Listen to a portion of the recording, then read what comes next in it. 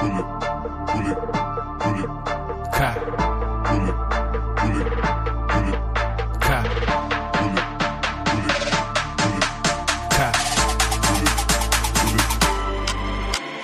put your hands out.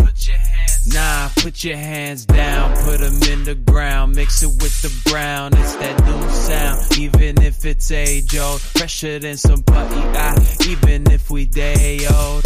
Y'all put your hands out. Nah, put your hands down, put them in the ground, mix it with the brown, it's that new sound, even if it's age old, fresher than some putty eye, even if we day old. Oh. Ka.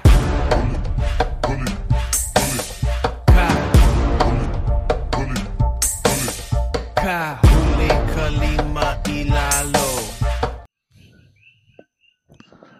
All right, so we're live here on the Microbial Secret Society, and today I'm with Lucas Cambic. Hi, Drake. Hey. How you doing, man? Normal, baseline. How are you? Good. Hey, so I wanted to kind of start off talking to you about Tesla coils. Oh, you'd ask Chester about that too. He probably knows more than me. But what do you want to know? Well, isn't that how you met Chester? Yeah, actually, yeah, it literally is. Oh, it's the major factor, at least. Yeah. Isn't that like if you build a Tesla coil, you're in like a elite group of electronics nerds? It's not rocket science.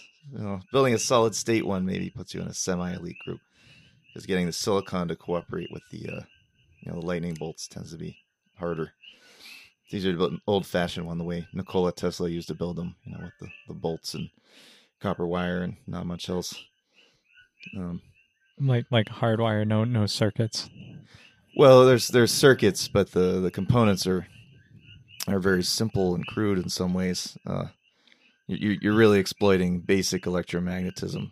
Coils of wire, coils of conductive material, and then capacitors, which are just plates of conductive material separated from each other. And that's pretty much all there is to it. I guess there's a switching element too. And for conventional old-fashioned Tesla coil, that's usually a spark gap. Basically, when voltages are high enough, they'll jump across a gap, and you use that as your automatic switch for the oscillating circuit. And that's all you're trying to do. It's called an RC tank circuit, which is an unromantic way of describing a really cool thing where you're basically bouncing energy back and forth between its magnetic form of electromagnetism and electrostatic energy. Usually the kind you're used to from balloons or whatever, socks. I don't know, however people experience static. Little shocks you get on doorknobs doesn't happen too often here, but that static electricity, that discharge, like if I drag my feet on a carpet in a desert and then I shock it, that's one of the forms of electricity you're creating. Yeah, I mean that's electrons. That's more electrons on one wanting to get off one surface onto another. There's a charge imbalance. So basically, you're forming a natural capacitor. You're being a capacitor in some cases. That capacitor is the term for a electronic part that's specialized to do that. Basically, store energy in electrostatic form. So you can store quite a bit in a small area with a specialized device, but you can also store some on your body or a balloon or a piece of rubber, whatever. And lightning, of course, is a great demonstration of electrostatic discharge in nature. You end up with huge charge disequilibrium from clouds and stuff. It's kind of crazy. It doesn't really make sense to me, but and then it discharges, and that's lightning. So what's the other magnetic form then? Yeah, I mean that one's maybe a little less intuitive for people, which is too bad because it's really cool. If you magnets, right? How do they work, right? But if you move a magnet near something that's conductive, you will induce an electric current in that conductive thing. That's just a rule of nature. And similarly, if you pass an electric current through something that is conductive, you create a magnetic field. And that's the principle behind, electric motors, of course, and transformers, if you've heard of those. Tesla coil is just a type of transformer, a high-frequency transformer coupled to a high-frequency tank circuit, essentially. So you amplify the electricity two different ways, two different impedance levels. It's like a stepwise kind of thing. That's how you get the crazy voltages. Like super, really, really high voltage, because Tesla was about those like really high voltage things, right? Yeah. He was just fascinated by the the wonder of it. I think he was definitely an interesting guy, kind of an odd guy, but it's hard not to be drawn to the aesthetic. I don't know, at least for some of us. But he was curious what they could do. He's like, it's got to be useful, right? We're harnessing lightning here. So he experimented, with wireless power transmission, which is you can do. It's just not practical. You end up wasting a lot of power because it goes in every direction. There's no real way to direct it with essentially RF electrostatic discharge. It's not a true RF radio wave. It doesn't have and the radio waves are insane too. It's ridiculous. That's the next level of ridiculous, to be some kind of mathematician and an artist to really grasp what they're doing. That's a changing magnetic field coupled to a changing electrostatic field, and in just the right way. That they just like dance with each other and can transmit over long distances in beams and all that. And they're not they don't just go in every direction. Anyway. Yeah. So it's a different type of wave, like that is directed. So the idea, we have wireless charging, like the Qi charger, like, whatever. I take my phone and I put it on top of this thing, but it's just creating induction, right? Mm-hmm. So that's a high frequency oscillating magnetic field. It's not actually a radio wave per se. And my phone gets significantly hot when I wirelessly charge it, and that's the waste you're saying. Yeah. It's inherent to the thing. Because it can't just, like with a wire, it could send the beam along the wire and it would be kind of bounded to the surface of that wire and it would go directed up into my phone via the wire. But with a wireless field, even though it's minute small, because it spreads out like, like what is it, squared, like of the distance. Yeah, that's right. That I lose it, and then it spreads out like so fast that I can't, there's like the transmission up is like I lose it by a square distance away because it's going concentrically. I forgot you're a math guy. You know about this stuff, right? So it's inverse square law versus inverse cube law. So with light is light is like a radio wave. It's electromagnetic radiation. It's just really, really, really high frequency. We're used to inverse square law, right? The further you get away, it's it's pretty intuitive. Like radios. Yeah. With anything like that. But with electromagnetic fields, it's inverse cube, meaning it diminishes much faster with distance. And what that means is basically you end up, even over fairly short distances, you end up transmitting power to things you didn't mean to. It's just radiating it away. Maybe it's heating some of the metal in the rest of your phone. It's not all going to the coil.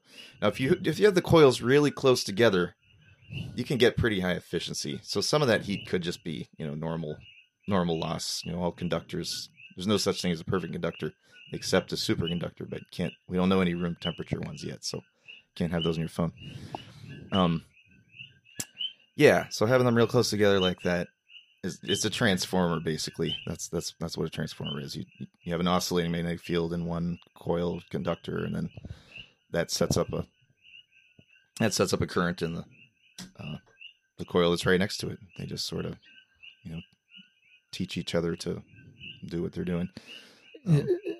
Yeah, so they're just like, because I know with the wireless charging, I gotta be real precise on where I put my phone. I can't be off from it. So the coils have to line up, and it's like if I line them right up to each other, then they can oscillate this field across this air gap as if there wasn't an air gap, because the magnetic field, like just like a magnet can pull, even though it's not directly touching something, the field still goes like through the table. For instance, I could just like put that. something and move it around, move a magnet under the table, and it would move above. Right. But it doesn't go that far. It falls off real fast, right, with the magnet. Right. If I pulled it like an inch away, it would have no effect. Right. But if I put it right to the bottom of this glass table that we're at, it would move. And so it's that same principle to get wireless charging into my phone. Yeah, pretty much. Yeah. I mean, you could literally have a magnet. You could rotate a magnet, with your hand, whatever you want. Spin a magnet by a coil, and you will induce a current in that coil. And that's how generators work. Literally, it's just a magnet rotating by the coil. You can go in Chester's garage and see he has some taken apart. That's all there is to it. That's why people figured this out over 100 years ago, and they're like, "Wow, this is magic." And it is magic. Well, yeah. But what was there a difference between this magnetic field and the one you're talking about in the Tesla coil? Like the one in this phone, like because it's inducing a magnetic charge. But you were saying no, they're both air core transformers, so they're very similar. I don't know, maybe they have a little ferrite core in the phone ones that can improve efficiency sometimes, but yeah, it's entirely the same principle. Are you familiar with the 8-quadrant theory of electricity? No, I don't think so. So usually they do 4-quadrant modeling of electricity, but there's the same dimensions that are actually in what they call counter space, which is like the same. You know how you have imaginary numbers in math? Yeah. And it's in like this negative universe, but we can still model it and show it, and it'll pop back out into like real space, but it's in imaginary space. Yeah, that's really interesting stuff. I don't know much about it. Well, so this guy that I follow talks about electricity, and he studied the 8-quadrant theory, which is a way to do electrical equations using algebra. Oh, cool. I mean, a lot of basic electrical equations are nothing but algebra, but maybe he simplified some more complex ones into algebra. Yeah, well, yeah. I mean, it's kind of because there's certain phenomenon that power engineers try to understand, but that understanding like there's this counter space, what he calls it, which is just kind of like the same idea as imaginary numbers. It's just like when like for instance in quantum physics, you have a quanta, right? A particle's here, and then it disappears, and then it's here. And it went from here to here, like, but it wasn't in this middle. Right, yeah. And you're like, well, where was it? Right, but so that idea of where it was in counter space. There's got to be more than one way to model this stuff that's equally valid with the others, which is fascinating. At least for practical purposes, because we don't have a unified theory yet, so we don't really know what's going on. That's really interesting to read more about it. Well, yeah. I mean, that's why talking about Tesla coils. I know you understand electricity and math and these understand like enough to build a circuit, right? Yeah, you barely need any math, thank God. well, but isn't it? I mean, that's something that brings math out of the theoretical. Because oftentimes math gets so lost, like you'll get a summation of something and and you're just like, how the hell can you even read that equation? Yeah. I see what you mean. The stuff on paper, forget about it. I have no idea what's going on. But yeah, you're pretty close to the bone in terms of basic physical laws and the way they work mathematically when you're building stuff like this, like the area of the capacitor surface and the number of turns of the coil. It's just like, yeah. And then it has like physical properties, like it'll exert this much force or this much, it'll hold this much, capacitor. What is it? What's it holding? Electricity. I mean, it's holding. It's just like static electricity, just like when you zap yourself on a doorknob. It's electrons accumulating. Oh, between plates, right? Well, the electrons are on the conductor surface. They're hanging out, wanting to jump across an insulator, but they can't. Just like when you become a capacitor, so you're walking on. What enables it to discharge? Well, you discharge it with the rest of the circuit. It discharges through the spark gap and then through the coil, and that gives a pulse of energy into the coil, which then forms a magnetic field, and the magnetic field collapses and bounces back into the capacitor and recharges it. And if you have them sized just right in proportion to each other, the capacitance versus inductance of the coil, based on the number of turns and the size of the coil, and then the area of the capacitor plates and how far apart they're separated by an insulator. if you have those things just in balance, they'll form this resonant circuit. It just rings like a bell. And that's why the final stage when you're building a Tesla coil, the final stage of getting it working is tuning. And basically, you try to build a circuit. You try to do the basic math and get it as close as you can, but it would be crazy to do the super advanced math that it would take to get them exactly in tune with each other from the start. So you just adjust the circuit.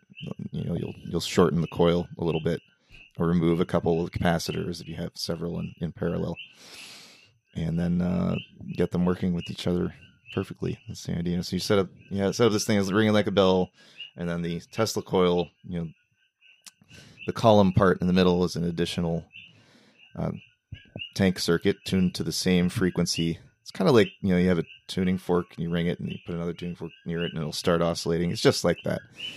And then that circuit starts oscillating, but they have different ratios of capacitance to inductance, and that causes shift in voltage.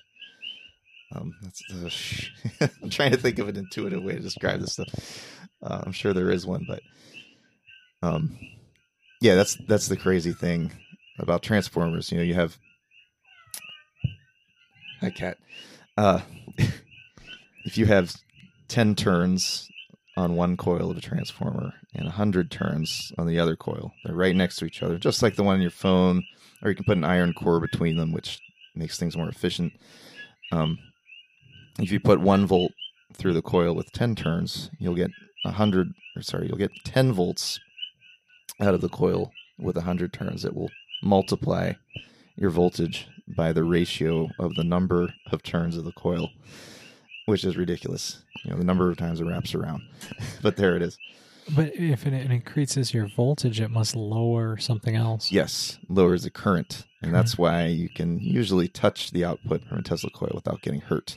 Whereas if you touch the primary circuit, as we call it, the first one that's resonating between the primary coil and the capacitor, you will get hurt. There's quite a bit of current there. The voltage is pretty harmless to humans. When your finger discharges on a doorknob, if it makes a visible spark, that's probably at least 1,000 volts, often more, to be able to jump through the air like that. And current is what causes the damage. Current is the number of electrons flowing through a conductor. It's like the amount of, just like the water pipe analogy. It's the amount of water flowing through the pipe. And the voltage is the pressure. And if you have just a few electrons moving real fast, the body's able to deal with that pretty well. Basically, the body acts like a short circuit, just attenuates it completely. At high current, you run into all kinds of problems. You get burned. It starts confusing the electric circuits that control your heart, stuff like that.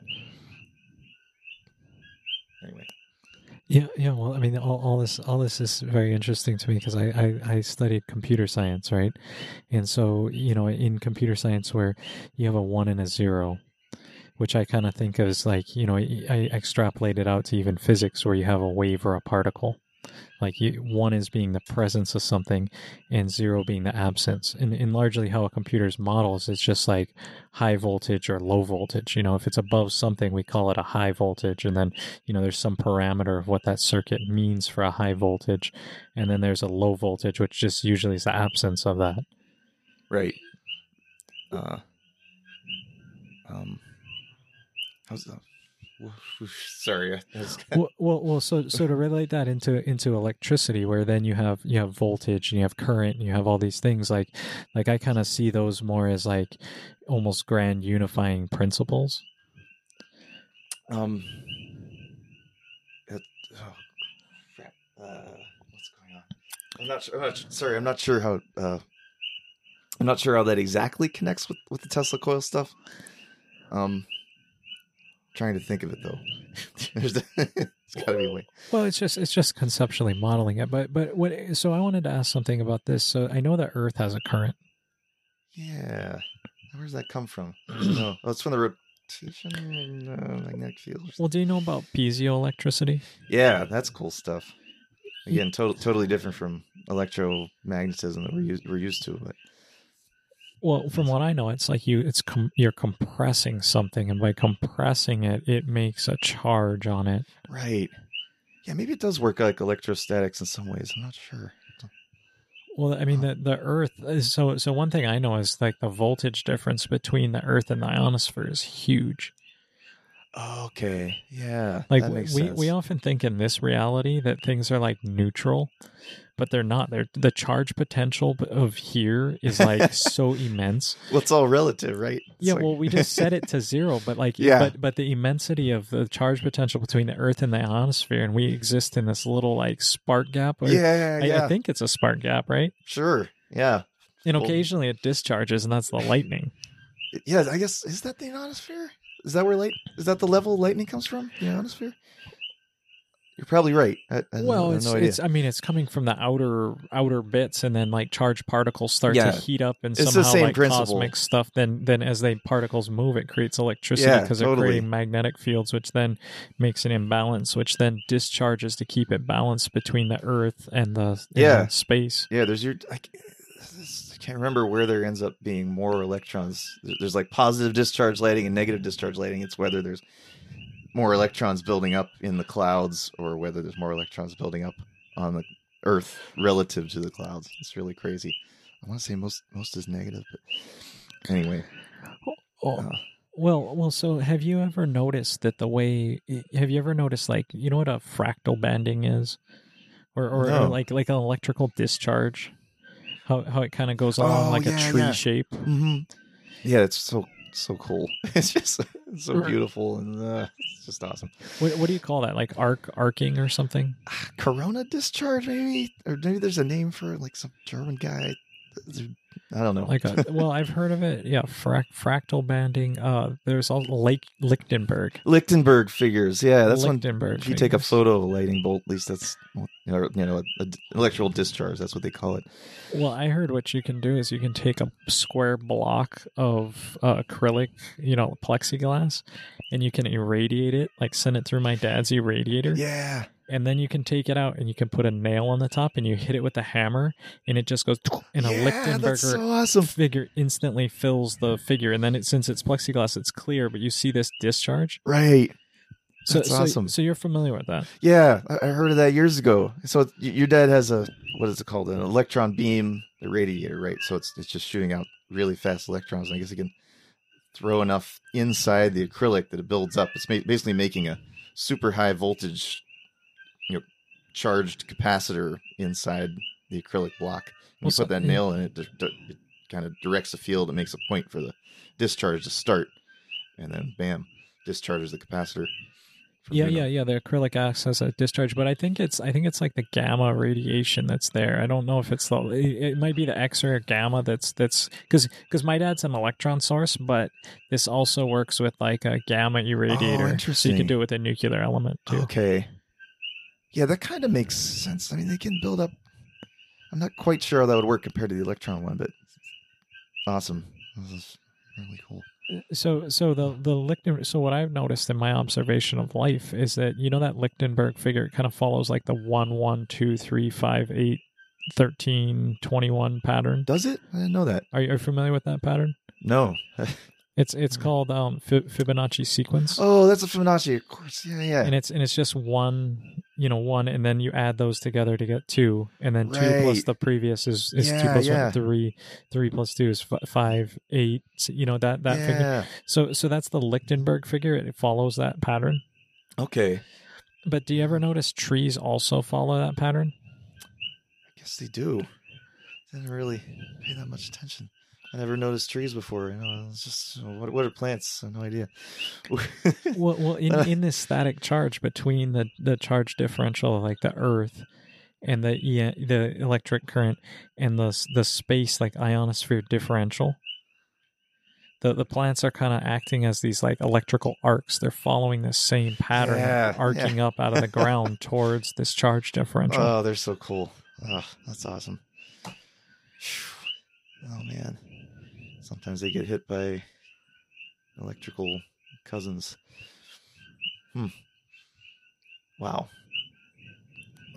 Well, yeah. Well, I tend to see that pattern from those same things. So like the tree, like as a capacitor or a Tesla coil, or as like somehow like this ground between this potential, it grows along this field to and that's how charge and flow and yeah, definitely. There's definitely a valid metaphor there. I think in both cases, you don't want to personify electricity, but the electricity is trying to discharge as fast as possible.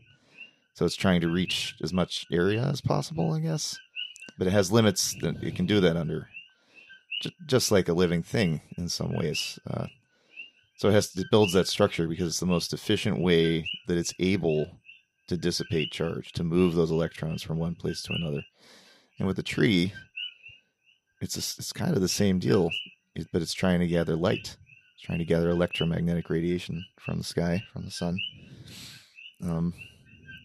and forming branches and dividing them in a pattern is the best way to do that.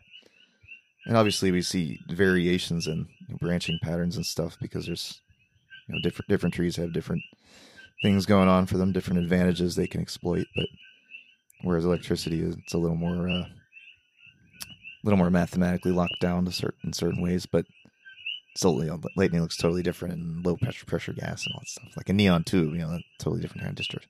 So, but yeah, at least with atmospheric pressure discharges, there's definitely a valid common thread there. Yeah, that's awesome. Well, the top part is going to that, and then the roots are probably the most efficient. Like you're saying, dissipating energy. So the roots going into the ground, they're like a really efficient ground system, right? Yeah. I mean, they're gathering a lot of the time. They definitely release stuff too. But think of them as energy dischargers from this charge differential, where the above is getting this solar energy, and the solar energy is creating some sort of charge, right? That's energy, just like a solar panel creates electricity above. Then the roots are somehow discharging that into a ground, right? Because otherwise the electricity would have nowhere to go. Like the tree would burn up, right? Yeah, maybe that's not like the exact way I would put the metaphor, but totally, yeah. So the tree roots are like electrical and like grounding out solar panel electricity from above. Is that? Well, I don't want to use the word electricity because it's different. There's not that much electricity going on in plants. We should reserve that for electricity. Well, it's like more subtle though, right? What is it? But they're charging sugar and carbon. Yeah, bonds. it's energy, and you know what? Maybe we could say electricity in the sense of charge gradients across mitochondrial membranes. Kind of forgot about that. Yeah, you're right. You're spot on. Forget about it. Forget everything I said. That's like because it is crazy when you think about it. It's like almost all. I can't think of any like energy that powers life that's not electricity based in a certain sense. Because it's always anything with mitochondria. There's that charge differential across the mitochondrial membrane. There's excess electrons on one side. It's acting kind of like a capacitor, actually. And they're discharging through ATP synthase, which is that crazy little rotating enzyme. That's just completely insane. And making ATP, which is sort of the the currency of energy for almost all organisms. And with bacteria have some slightly different ways of doing it, but it's not that different fundamentally. Awesome. Yeah. Yeah. Well, don't they kind of explode it? Like mitochondria have like gangly bodies in it or something. I forget the exact term, but they have like these chambers where it's like the nuclear explosion level if you scaled it up to our size kind of thing, like of just these like as they combust the ATP. Yeah. I mean, they got a lot of surface area. There's that inner folded membrane and the outer membrane, but I'm not sure what you mean by explosion. Like I heard there's a blast chamber within mitochondria where like they're like these crazy, like they have this like thing in them where they explode stuff. And if you took that force and scaled it up to like our size, because mitochondria are very tiny, it'd be like the equivalent of like nuclear bombs just going off. And that's how they're generating electricity. I don't know what they refer to. The charge. How does the charge difference originate? I'm trying to remember. biochemistry now. Biochemistry is for insane people, which is a shame because it's so cool. And insane people need to learn to talk to the general public more. That applies across the board, but yeah, I don't know exactly what that would be referring to. Like it's a super dense energy point. It is a lot of concentrated energy for sure. I'm trying to remember what's the membrane. What's the voltage across the membrane? I thought it was just a couple volts. I don't know. But it is an electrical. Oh yeah, definitely, absolutely, completely. So and they're turning sugars into energy, like the electricity, basically. Well, it can go both ways. You can turn sugar into energy, and the photosynthesis stores the energy, right? And then right. The combustion is through HEP, right? Yeah. So with plants, they have their special thing going on with chloroplasts, where you directly convert light into electrical energy, into electrical charge straight off the bat from chlorophyll, which is amazing, of course. And then you're transferring that to you're using that energy to help assemble molecules, basically that have energy potential. And then plants also have mitochondria that can burn those molecules and make ATP. So it's a little bit more of a complicated chain there, but not really that complicated. Yeah, it's so awesome. Yeah, chlorophyll is just insane. Chloroplasts, my gosh. The photon hits and the electron bounces up, gets excited, and then you have the whole charge transfer apparatus. It's like bouncing around in there through this beautiful machinery. Yeah. Yeah, I mean, yeah, it's cool to understand that plant tech of like so sophisticated energy, like photosynthesis to generate. What I'm curious about is ground. Ground. Okay. What are you curious about? I don't know anything about ground. What do you know? Well, no. So I just wired a GFI. Oh yeah. Ground fault. Yeah, for the socket. Yeah. So I just wired one, right? So I took one outlet and then I wired up this thing and then I wired it, and basically on there was a black and a white wire, and then there was a copper wire that was unsheathed, but it did have this kind of like brown, because it was what do you call, like Romex wire, right, for wiring houses. So it's this sheath, and then there was the and actually there's a red wire in there too, but I clipped the red wire out because I didn't need it, and I left the white and the black, and then I hooked up this copper wire. Right. And so when I read on the bottom, it said hot line. Right. I think a neutral, and then a ground. Yeah. So if all is well, neutral should be at ground potential, but that doesn't always work that way. Oh, okay. So what is ground? Ground is just Earth potential. Yeah. It's like if you stick a wire in the ground, that's what we've agreed upon as being the universal. That's whatever that potential is. Completely arbitrary and meaningless if you take reality as a whole. It's an earthly construct. That's why it's called ground.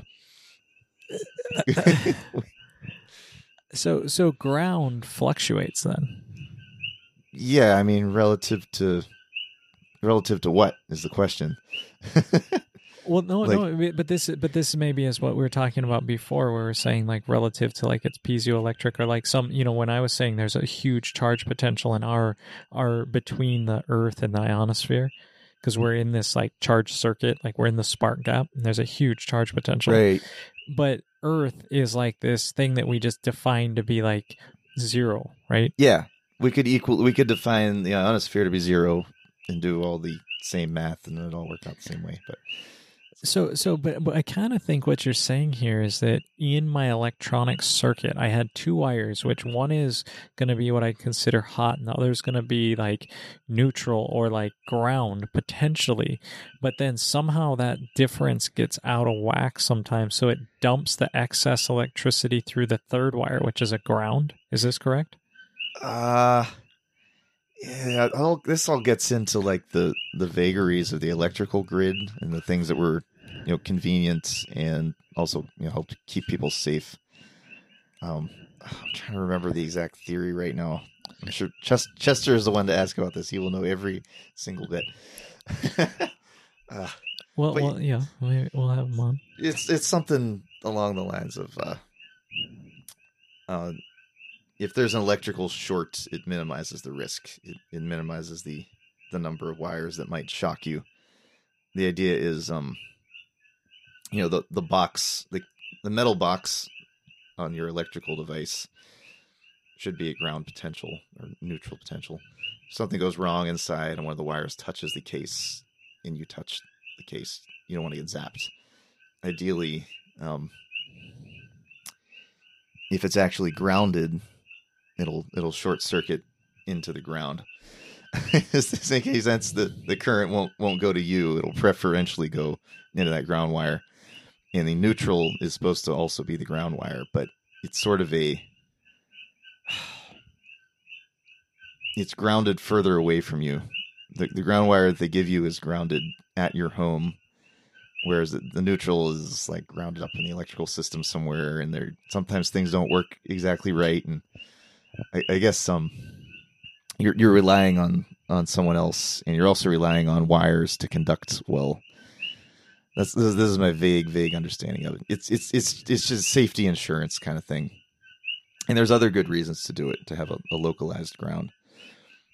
But yeah, you're running that relatively short wire to the ground where you are, and there's advantages to that. The main thing is you don't want to touch something that's has significantly different potential than the ground you're standing on. That's particularly true if you're standing on bare ground with, bare wet ground with bare feet. It can really get zapped. But you become the wire. Yes. But yeah, that's basically it. It's all arbitrary stuff. You don't need any of that stuff to make electrical stuff work for the most part. Sometimes it helps with noise reduction. That's another good reason to do it. Meaning like clamping down bad, spurious currents that get picked up in the wires and stuff. And lightning bolts, of course, it diverts them. Provides a relatively short wire for the lightning bolt to go down, basically, where it wants to go. All you're doing is expediting its journey a little bit, hopefully bypassing yourself and your loved ones' goods, treasures, whatever. Those make sense to me. Okay, sorry, I was rambling on. Well, are you familiar with this? Have you studied music at all? Not really. I played the piano once. Sucked at it. Yeah, you can pick that up out of there if you want to just like lean back and stuff. No, I don't know anything about music, except it's fun to listen to. I don't know how people make it. Yeah, well, so what I understand through music theory is that you get a thing called harmonics.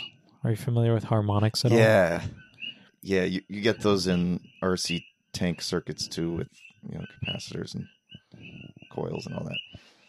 Yeah, and that's why I say like music and electricity and like the 1 and the 0 and all these concepts are like pretty darn unified through this idea. Yeah.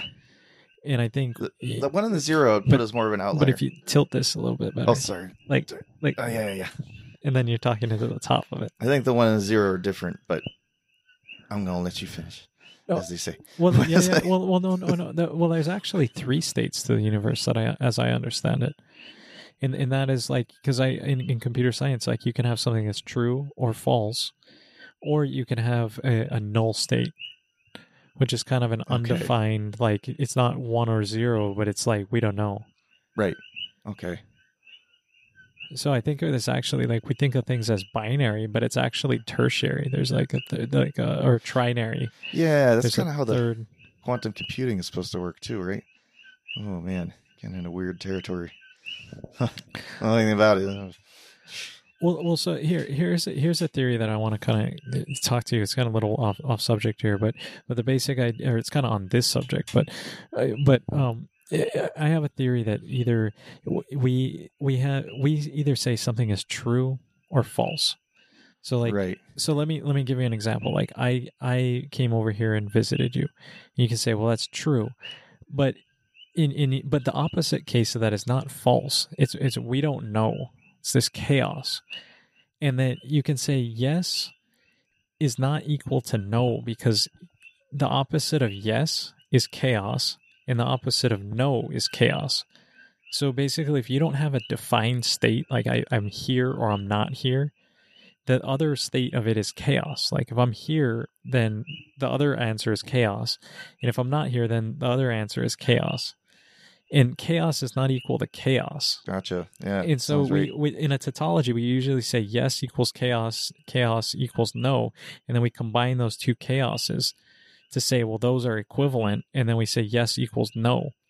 But I don't believe that. I believe there's a third bit that we're forgetting, which it's yes equals null equals no, and there's an operator between there of this state of that, like, so when I always think, like, it comes to philosophical when I have regrets of something, like, or I did something, I'm like, oh, I should have done this, because I thought, oh, well, it's a binary choice. If I had done that, then it would have been the other. Yeah. But the universe is chaos. So if I hadn't done that, I have no fucking inkling of the outcome, and I think, oh, I should have done that, and it would have been better. No, like, I can't even imagine that. Oh yeah, because totally. it's chaos. Yeah, you could have regretted the other decision just as much or more. There's absolutely no way to know.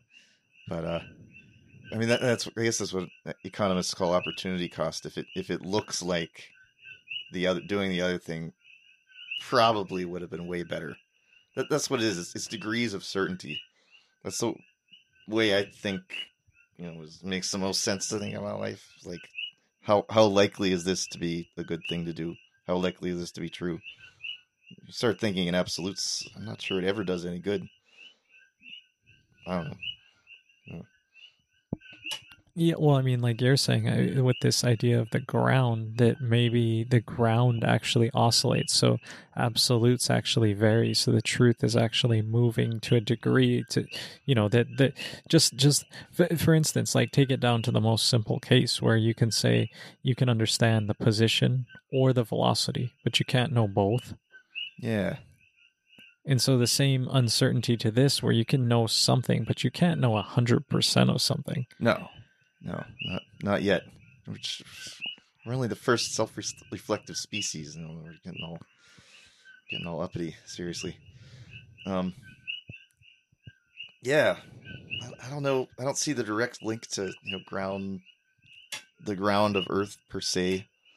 The Earth's just one little dust speck, but there's something there. I think I see what you're getting at. Like, oh crap! You all right, man? Yeah. Sorry. I think we're just kind of awash in energy. No, I'm deficient in energy. I mean, I think there is a lot of beauty in the ground concept. That, oh man. Well, maybe we should just explore the other relatively objective aspects. See if that enlightens in any way. I mean, there's definitely differences in literal ground electrical potential from place to place. They're probably pretty small.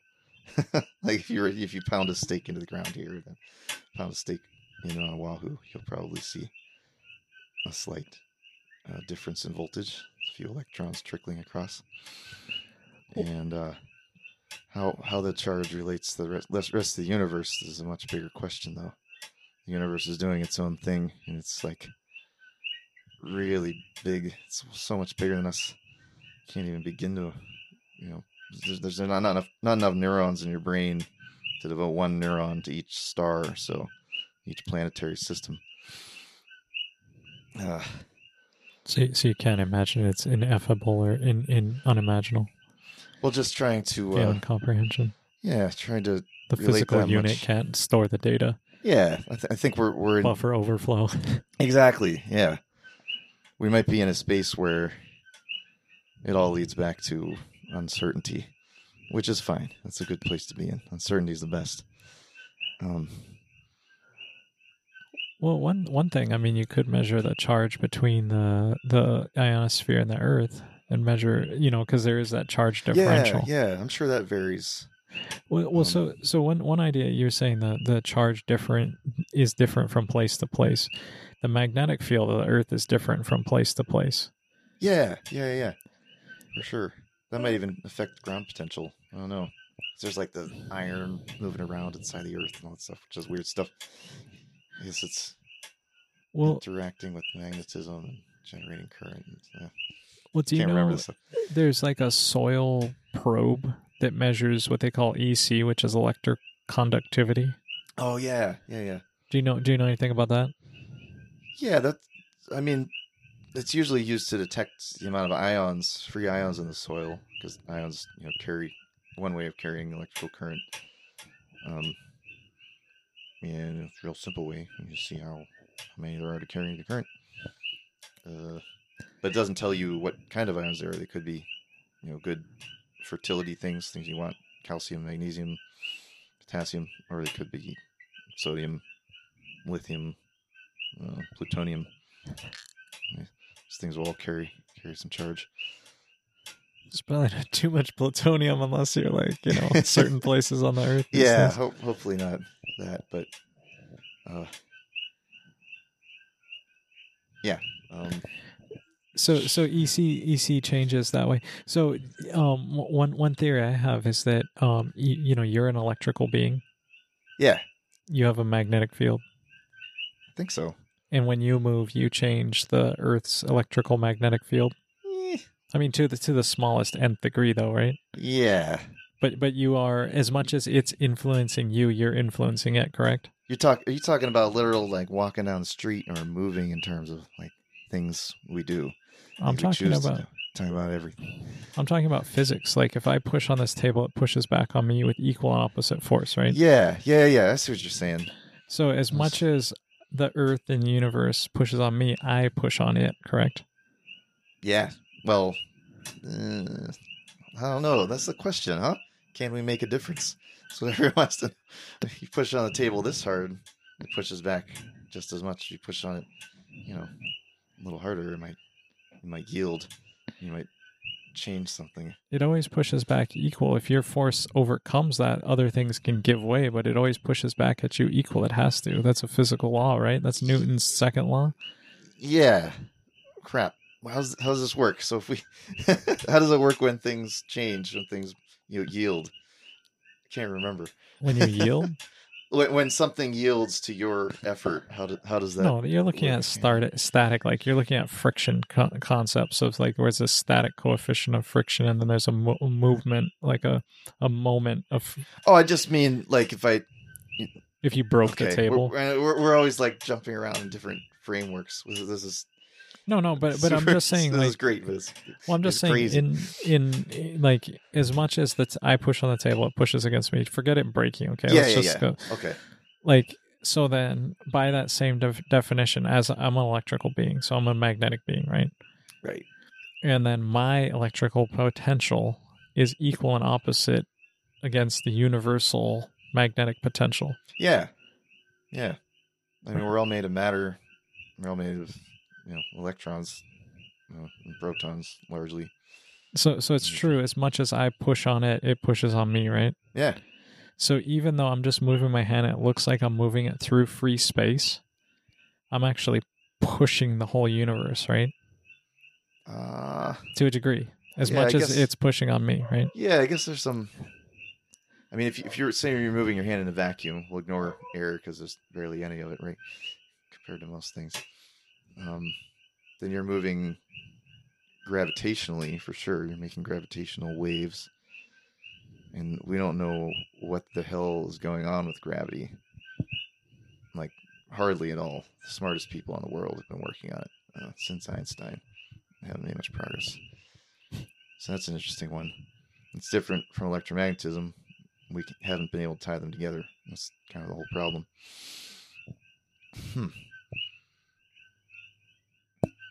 How is gravity different than electromagnetism? If you can answer that question, you'll be, you'll be the greatest gift to humanity ever. Maybe. Hopefully, it won't just lead to some super weapon or something. But yeah, they can't figure it out. All the smart people are trying. They read about it now and then. They're trying really hard. They're really smart. Nobody knows what's going on with gravity. Why it's so weak. Why it seems to be completely unrelated to the other forces. It just doesn't fit in with them structurally. Like, we know how it works. We know the laws, and we know the laws of the other ones, but they just don't fit. It's the oddball out in a lot of ways. Yeah, I mean, I've only looked into gravity with interesting ideas that, to me, it seems real similar to electromagnetism. Yeah, I guess superficially. It doesn't have charge, though. It's entirely based on mass. There's not like a positive and negative. There's no like, there's none of that duality, I guess. You find in other things in nature. Yeah. I don't know. Yeah, well, maybe it's attracted to neutrons. Well, gravity attracts everything, literally everything. Well, everything has neutrons in it, right? No. Electrons don't. Oh, yeah, well, that's why it doesn't attract electrons. It attracts electrons. Gravity does? Yeah. Oh. It attracts light. Look at black holes. They're sucking in everything. They spare nothing. Okay. It's like everything has mass, sort of. I think that's an easy. We're talking on the edge of physics here. Nobody really knows how this stuff works. But you ever see those little things you put in the window and they spin when the sun hits them? That right there is insane enough. Like the radiation pressure, right? The fact that photons can push a vane. I think there's actually another mechanism going on that does a lot of the pushing, but photon pressure is a real thing. That's why they talk about making the solar sails and all that. Yeah, I like those ideas. Isn't it weird, though? It's weird. Weird. It's somewhat impractical to me. I mean, oh, yeah. Oh, for sure. But I just meant the fact that that principle works. Isn't that crazy? Oh, yeah. I love those ideas, like novelty in human mind and exploration and understanding these concepts is just grand. But when you say like something as primal as gravity, which is all around us, and we really have a vague understanding of it, that's where the biggest mystery is. Even though it's like the one that it's everywhere. You can't miss it. Well, maybe it has to do with the ground. Well, things in space seem to follow its laws all the time, regardless of their relative charges. Completely regardless. That's the weird part. Like, things everywhere. As far as we know, it just doesn't care what's going on with the weak force, strong force, electromagnetism, all that stuff. It's unperturbed. Huh. I read a guy that most people would consider like pseudoscience. I mean, like mainstream folks, but Walter Russell. Huh. Okay. That name actually rings a bell. He has some interesting concepts about light and gravity and how it is. Basically, his thing is that light is the underlying matrix of everything. So, like, it's the theoretical grid everything can fit on. Okay. And the reason it is because, you know, like it's radiates out from a center point and like just radiates, and it's ever expanding and it's ever going, and there's all these points that are these actual like quantums. Okay. And they're all expanding, but it's the space, and it is all light. So the actual like physical points of the matrix actually are light. Yeah. I mean, everything can be converted to light, you know, as far as we know. Well, an experiment I like to do is like, how fast is my hand moving? And I'm moving, because you're listening, I'm moving my hand from the left to the right. How fast is it moving? Relative to the table, it's moving at 1 mile per hour. Yeah. Relative to the sun, several tens of thousands. Right. And that's the whole experiment, is to say, well, right here it looks like it's moving like 1 mile per hour, but if we then calculate that we're rotating, the Earth is spinning, it's moving 3,600 miles per hour plus 1 mile an hour. Then the sun, we're going around the sun. Then the sun is spinning around another galaxy. We're spinning around another galaxy. And when you end up summationing all those things, my hand, what speed is my hand moving? And the answer is the speed of light.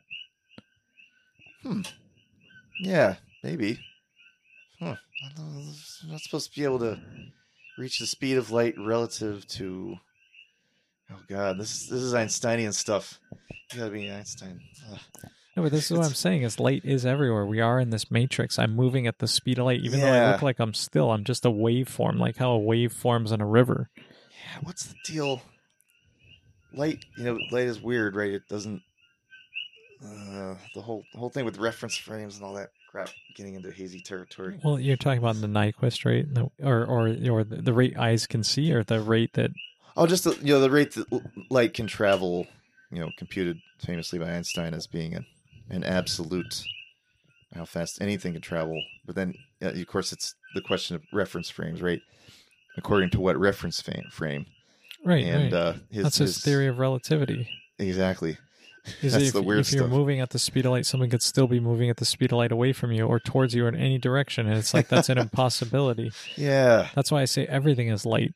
Yeah. Like the speed of light is every point. Light is every point. As far as we know, I guess. How can we know? Well, I mean, it's irrelevant. Maybe that's the problem. What's the falsifiability of the theory? That's I guess that's what it always comes down to. I mean, that's the whole problem with string theory. They still haven't found a test that can disprove it, which makes it not a theory. There's no. It's a structure. It's a fun mathematical thing. It's beautiful, but it's not necessarily linked to physical reality. Well, it's just like expanding dimensions. You start with like the 0 dimension, 1 dimension, 2, and the string theory just lies like this overlapping, how it builds dimensions out, and it makes sense. Yeah, no, it definitely makes sense. It's one of those things where it gets into what problem are we trying to solve?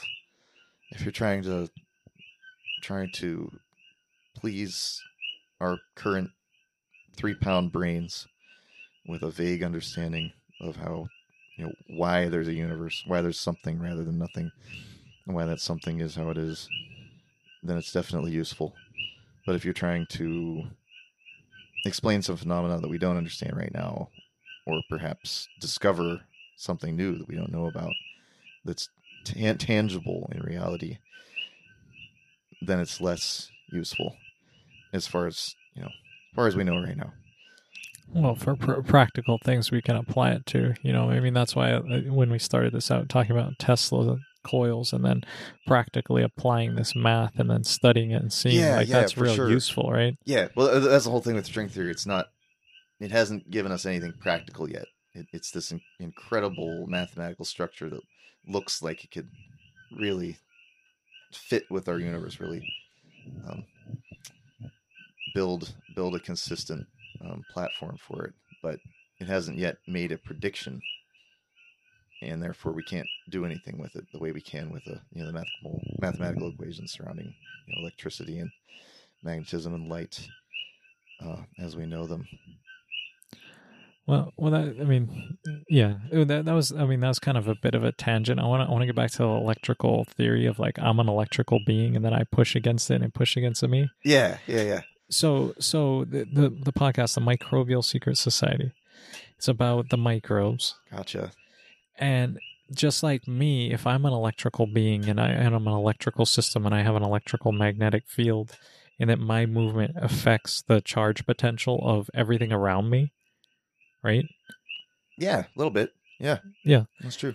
So imagine you bring the soil to life, and where it was just like a desert and maybe there's just rock particles or gravel or silt or something, and there's not that, there's only the charge potential of those rocks or the salts or the ions that are naturally there, like via erosion, right? Yeah, pretty much. Yeah. But imagine all of a sudden you inoculate it with like trillions of microorganisms. That sounds like it could get exciting. Yeah. Well, you just put trillions and trillions and trillions of like miniature electromagnetic things, and microbes aren't sitting still, right? Usually not. I guess they're like moving and like shaking and vibrating. Yeah, most of the time.